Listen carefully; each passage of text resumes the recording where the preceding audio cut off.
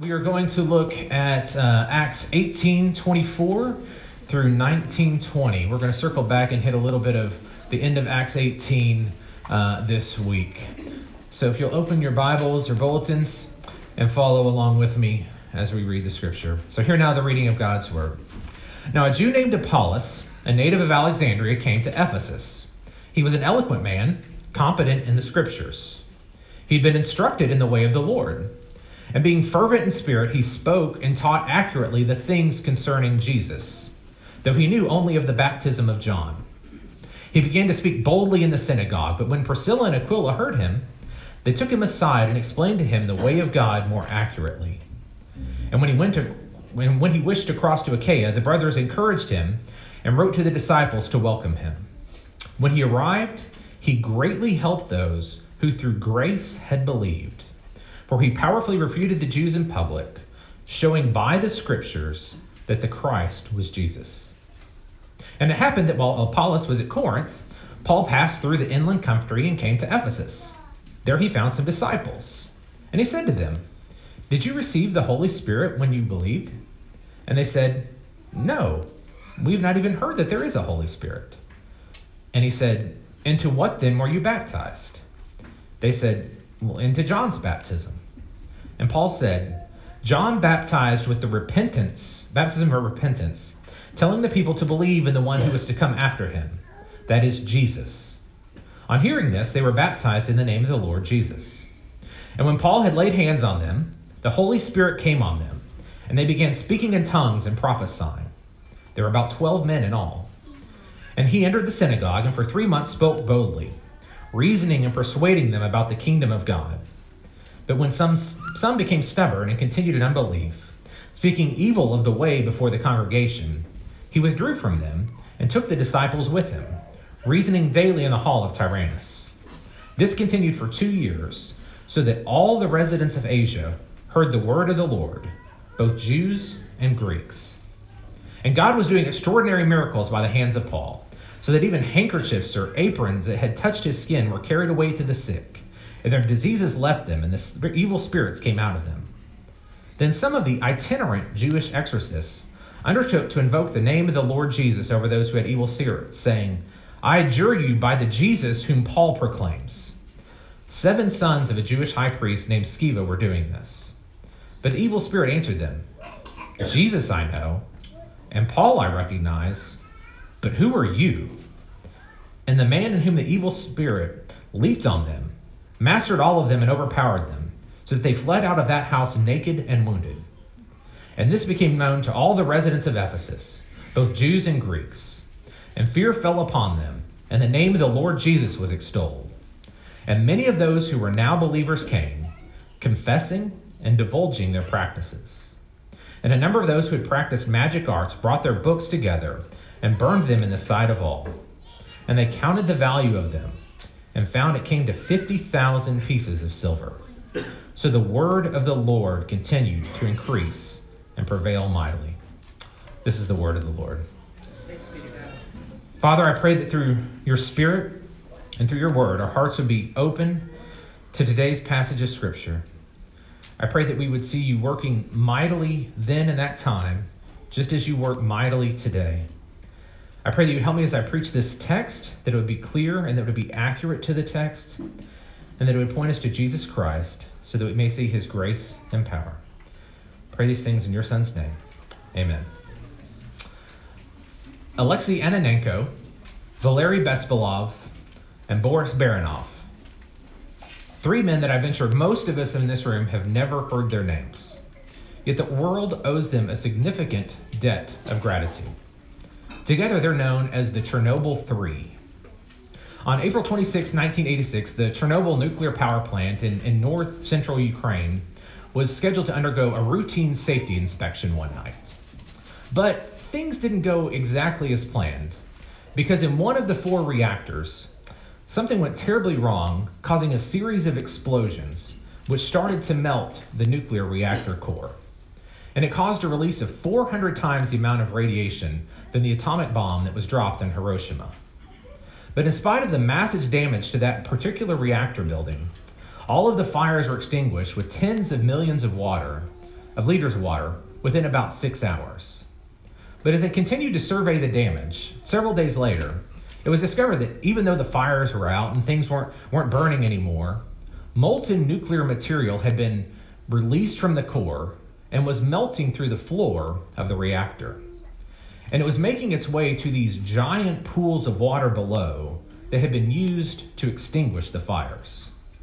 So if this lava-like nuclear material made contact with the water below, another nuclear contaminated steam explosion would occur that would likely destroy the other 3 reactors at Chernobyl, with some estimating that the fallout would leave over half of Europe uninhabitable for over 500,000 years. That's where these 3 guys come in. The only way to prevent this was that this estimated 20 million liters of water had to be drained from the basement, and the only way to do this was to find a specific set of valves in the flooded basement. At this point, literally millions of lives were at stake across Europe, with the world mostly unaware because it was the Soviet Union. But with only rudimentary Soviet-issued wetsuits and flashlights, these 3 men, knowing what was at stake, volunteered to jump into the pitch-black, badly damaged basement filled with radioactive water beneath a molten nuclear reactor core that was slowly burning above them to find what one historian called the needle in the haystack. This needle in the haystack that would drain the water above the ceiling, or below them, before the ceiling melted. And through all the obstacles they faced in this multi-hour mission, they found that valve, and they were successful in averting a much larger disaster than what had already happened. And that's what I want us to look at this morning, is ordinary people having an extraordinary impact. And that's what I want us to see in the text today. I don't want us to ignore what Paul or Apollos are doing in this text, but I want us to look at some of the supporting cast in the text around them, or even some of the extras, as we might call them, in the stories. But perhaps I need to add a phrase to make the title a little bit more complete.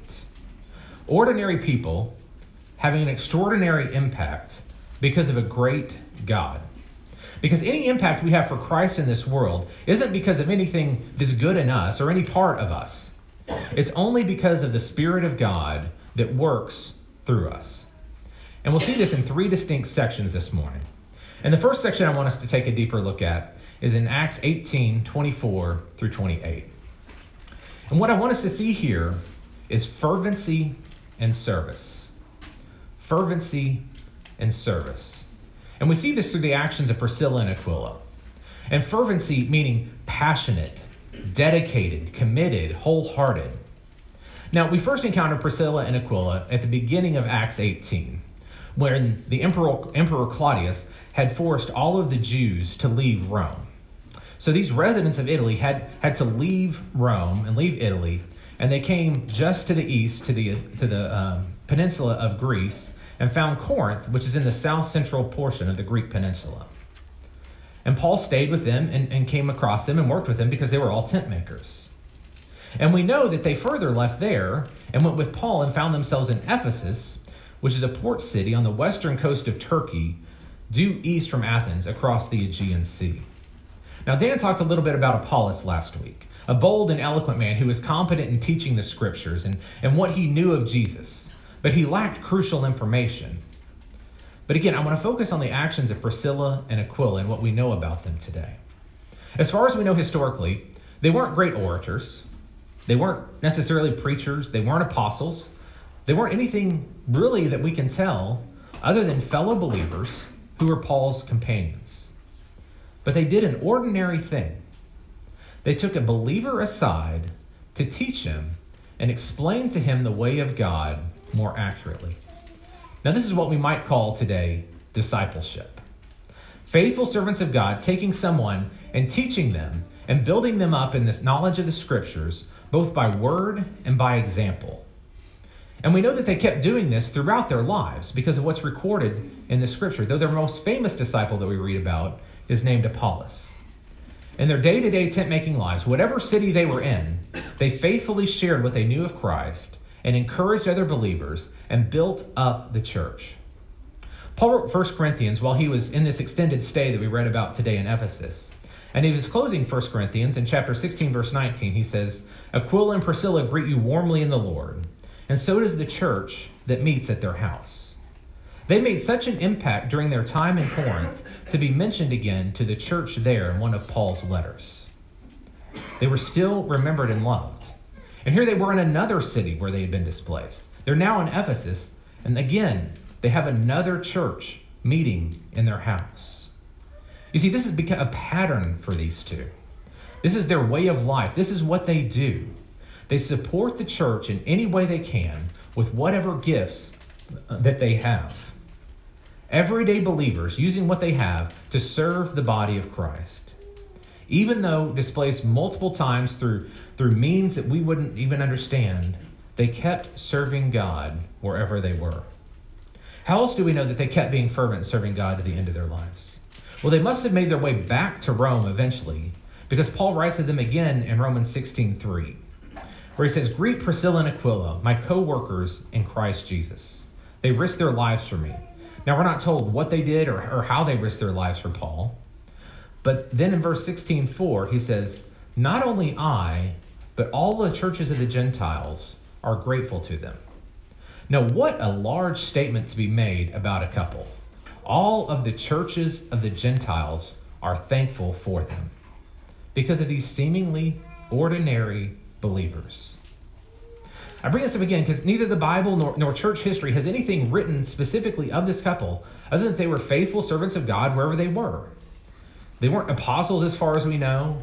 They weren't orators who were getting up in front of large crowds of people in the marketplace and speaking to cynics and people who were skeptical of the word of the Lord. They were just faithful servants of God, taking people aside and teaching them what they knew. They just faithfully served and were loved by all the churches of the Gentiles. Now, let's look at their impact on Apollos.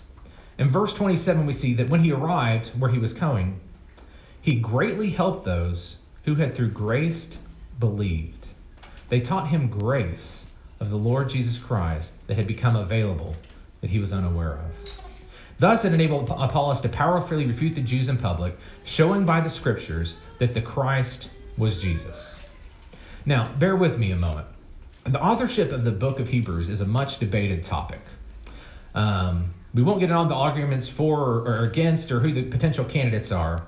However, one of the leading candidates for the authorship of the book of Hebrews is Apollos, given its specific Alexandrian rhetorical style, and we knew he was from Alexandria. So let's just suppose for a minute that Apollos is the author of Hebrews. As Eusebius, one of the early church fathers, said, we'll know when we get to heaven. So we don't know, but let's just assume for a minute that Apollos is the author of Hebrews. See what a great impact to people being faithful to the Word of God, to disciple other believers, and to minister to the church can have. An inspired book of the Bible that connects so many dots between the Old Testament and the New Testament and tells us how Christ fulfilled and is superior to each and every one of those things within the Old Covenant. How Christ and the New Covenant are far superior. I think it's easy to sit here as we hear from Acts week by week, to sit there and think, nope, I'm not a Peter. Nope, I'm not a Paul. Nope, I'm not a Stephen. I can't get up and argue in front of a room full of skeptics and have people throw stones at me and all that type of stuff. That's just not where I am in my spiritual life. That's not what my calling is. But you know who every single one of us in this room can be? We can all be Priscilla's and Aquila's. We can all be those ones who point people to Christ, who take other believers aside and build them up more thoroughly in the Word by teaching them in the example of how we live. This is something that all of us can do and that all of us should be doing. We can be encouragers of the ministry of the church with whatever gifts it is that we possess. Who knows? That person that you disciple might turn out to be someone that God uses to reach a couple hundred of people, and they go establish a church. And then someone in that number that they have faithfully disciples someone else, and that person then goes on to reach thousands. But do you see what kind of exponential growth can occur through discipleship in such a manner? But it all starts with one person. So what's required to do that? What's required to be like Priscilla and Aquila? Well, one, fervency, being passionate, dedicated, and committed wholeheartedly to the work of the gospel and the work of the church. Second, availability. You may be passionate about it, but it's something that's going to take some time. It may be saying no to something else that's a little bit more fun to go do something that we know we need to do, to be involved in the community of the church, to be involved in the building up of the church. But three, and most importantly, it takes a knowledge of the scriptures yourself so that you too can take someone else and then disciple them in the Word of God and build them up so that both of you can grow together. We can all be fervent in service, ordinary people having an extraordinary impact because of a great God. The second scene Luke writes is in Acts 19, 1 through 10. And here we find Paul also in Ephesus coming across a group of 12 men who were at the same stage as Apollos. They knew the scriptures, they believed in the coming Messiah that John the Baptist proclaimed, and they were baptized into that repentance that John had preached.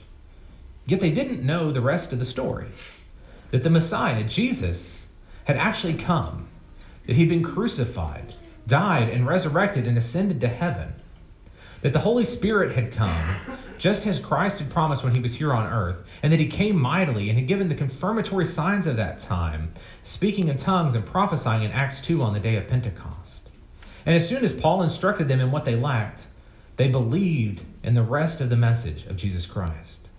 Just as Peter had done, and we read of, and Paul had done many times, he laid hands on them, and they received the Holy Spirit. What these men lacked was the second thing that all of us, if we're going to be ordinary people to do extraordinary things, is to be filled with the Spirit, the filling of the Spirit. Through verse 10, we have a specific account of Paul speaking in the synagogue for 3 months, and then continuing in a larger hall for 2 years, so that all the residents of Asia heard the word of the Lord, both Jews and Greeks. And we know, and I can't help but think that these 12 men were a part of Paul's ministry as the gospel of Jesus Christ was spread through such a large geographic area. Now, I do want to make several comments here because there is some disagreement and there's always some confusion on matters related to the Spirit and what filling of the Holy Spirit looks like. The first thing I want to say is at the moment of salvation by grace through faith in Jesus Christ, you receive the Holy Spirit.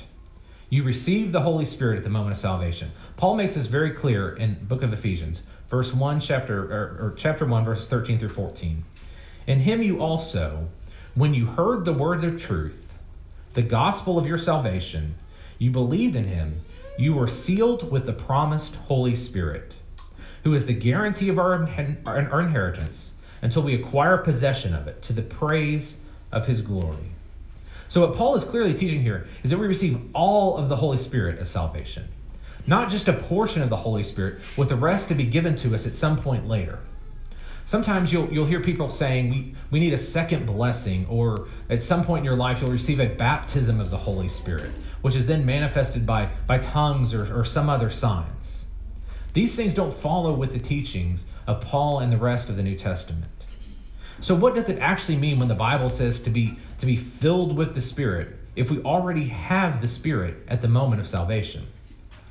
What this means is it means to be increasingly conformed to the Spirit, to live a life that is more and more in keeping with the character of God. Now, I read this example, and it really resonated me, maybe because I was still smelling paint fumes after all the work we've been doing across the road for the past 2 weeks. But I think it's a good example. And this person wrote, imagine you want every home in your room painted white. And imagine that you already have a painter standing in the living room ready to paint. The problem is that some of the rooms are locked. The solution is not to invite the painter in a second time, or perhaps even invite him somehow to be more present than he currently is, whatever that means. What is needed is for the doors to be unlocked so that the painter has full access to work. Although the Holy Spirit comes to live in us fully when we first believe, most of us at the moment of our salvation have parts of our character that are not immediately changed by his presence. These so-called locked rooms that we might have. When the Bible calls us to be filled with the Spirit, then it is calling us essentially to unlock those doors and joyfully submit every aspect of our character and our life to him so that he can have control over those areas. To be increasingly conformed to the character of Christ who lives in us. In Galatians 5, how does Paul describe a life that is filled with the Spirit? Is it with tongues? Is it with prophecies? Is it with miracles? No. It's a contrast to the works of the flesh. Paul tells us what a life filled with the Spirit looks like. It's a life of love, joy, peace, patience, kindness, goodness, faithfulness, gentleness, and self-control. That's what a life that is filled with the Spirit will look like. The other thing I want to say is the book of Acts is largely descriptive, meaning it tells us what happened at that point in time, not prescriptive, meaning that we should expect all of these things to happen today. And I think that's especially true in what we would sometimes call the extraordinary gifts of the Holy Spirit. Things like speaking in tongues or prophesying, seeing visions, or miracles being done by the hand of someone. The belief of our church, and what I hold to as well, is we would be called cessationists, meaning that these extraordinary gifts of the Holy Spirit ended with the apostolic age, when the apostles passed on. However, we do acknowledge that God is free and able to work in whatever way he chooses at any point in time. And there might be an instance in a time or place where these gifts are used as God wants them to be. But it will always be in line with the revealed word of God that's already been given to us. Meaning that there won't be any new or extra revelation that's given to us outside of the existing word of God. And this has been the view of the church all over the world for almost 2,000 years, with the exception of the last 100 years or so, with the rise of the charismatic movement. Now, if you want to talk more about the theology and biblical thinking behind that, I'd be happy to talk with you about that at any time, because it gets into a deep subject. So I'm not going to try to cover a very broad subject in a very limited amount of time, but I would be happy to talk to you about that. The other thing I want us to know about the Holy Spirit is, just as our salvation is secure, so is the presence of the Holy Spirit in our life. We never lose the Holy Spirit. Ephesians 4:30, do not grieve the Holy Spirit, by whom you are sealed for the day of redemption. We may grieve the Holy Spirit because of sin or those locked doors in our life, but we are forever sealed and we still possess the Holy Spirit. He does not leave us.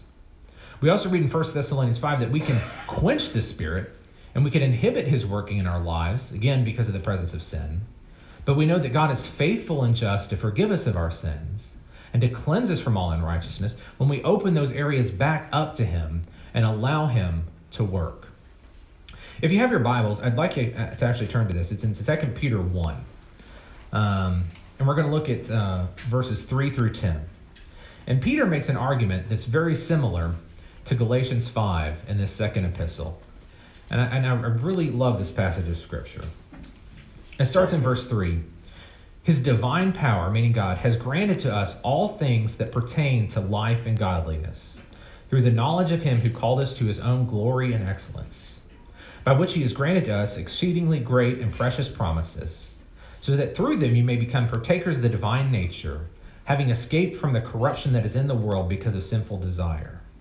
For this reason, make every effort to supplement your faith with virtue, and virtue with knowledge, and knowledge with self-control, and self-control with steadfastness, and steadfastness with godliness, and godliness with brotherly affection, and brotherly affection with love. For if these qualities are yours and are increasing, they keep you from becoming ineffective or unfruitful in the knowledge of our Lord Jesus Christ. For whoever lacks these qualities is so nearsighted that he is blind, having forgotten that he was cleansed from his former sins. Therefore, brothers, be all the more diligent to confirm your calling and election. For if you practice these qualities, you will never fall. So ordinary people can have an extraordinary impact through being filled with the Spirit. Just as we preach faith for justification, we preach faith for sanctification and spiritual growth. And that's one of the things that Peter is making the statement of there, is it all starts with faith. Faith is the basis of this, and that we build on that to live more like the Spirit. One person once said, we don't need more of the Holy Spirit. The Holy Spirit needs to have more of us. Our final scene that Luke writes of is in Acts 19, 11 through 20. And we've got quite a dramatic scene of people being healed from Paul's sweat towels while he was working to an exorcism gone horribly wrong by misusing the name of Jesus. And I don't want us to focus on the miracles or the exorcism. However, I want us to focus on the results of this scene from verses 17 through 20. And this became known to all the residents of Ephesus, both Jews and Greeks, and fear fell upon them all, and the name of the Lord Jesus was extolled. Also, many of those who were now believers came, confessing and divulging their practices. And a number of those who had practiced magic arts brought their books together and burned them in the sight of all. And they counted the value of them, and it came to 50,000 pieces of silver. So the word of the Lord continued to increase and prevail mightily. The final thing I want us to see is for ordinary people to have an extraordinary impact in this world is we need to be faithful to surrender. Faithful to surrender. Ephesus, like many cities of its day, was open to the worship of many gods, but one that we read about in particular in the rest of chapter 19, Diana, Artemis of the Ephesians. Now, while I would love to go into significant detail about this since I wrote a paper about it in seminary, I'll just mention that it dominated pretty much everything in the Ephesian life, from protection in women in childbirth, to hunting, to battle, to help her just about in every area of life one can think of. There was a prayer to Artemis. Ephesians were very proud of her temple, and it was one of the 7 wonders of the ancient world. And it had a giant marble hall made up of 127 marble columns, each 60 feet high, which made it 4 times larger than the Parthenon in Athens. In short, Artemis was a source of identity and comfort and protection for the Ephesian people. Now, we may not see ourselves in verses 18 and 19, because I would venture to guess the vast majority of us in this room today don't have books on magic arts and practices related to a specific god or goddess or something like that. But we all do have other things that are our false gods and goddesses that we look to for our identity, our comfort, and our protection in this life. Our work, our bank account, our homes, our intellect, the abilities that we have, our social status, the entertainment that we like to partake in, our reputation, how many likes we get on social media, who's the president, what party controls Congress, what laws are going to be passed, and so on. And while none of these are necessarily bad things on their own, they become their own version of these magical arts and practices as we seek to hold onto them so tightly and at the same time declare our faith and trust in an almighty and sovereign God. We're essentially declaring that God's not enough, that we need God for something else for our fulfillment and identity and protection in this life. It's quite clear in verse 18 that these were indeed new believers in the gospel, yet they were holding on to something else. But upon seeing the power of the Lord Jesus over everything else that came at them, they came to confess and to get rid of their idols and practices. And that as a result, the word of the Lord continued to increase and prevail mightily in that area because of that. And it cost them something to do it. It wasn't cheap. The total value of what was burned, 50,000 pieces of silver, someone calculated that, and that it was a yearly wage with no days off of 137 workers. So it was quite a significant cost for these people to give that up. For Ephesian women, this was particularly significant to give this up. This meant trusting God with their lives as they gave birth, instead of their prayers and sacrifices to Artemis, who was the protector of women in labor. So I just asked simply this morning, what are we holding on to in addition to God? What are the magical arts and practices, the false gods and goddesses that are in our lives that we won't let go of, that we hope that will provide security and fulfillment in our lives? It may be something costly that we have to give up, either financially, emotionally, or psychologically, something we're holding on to from our past.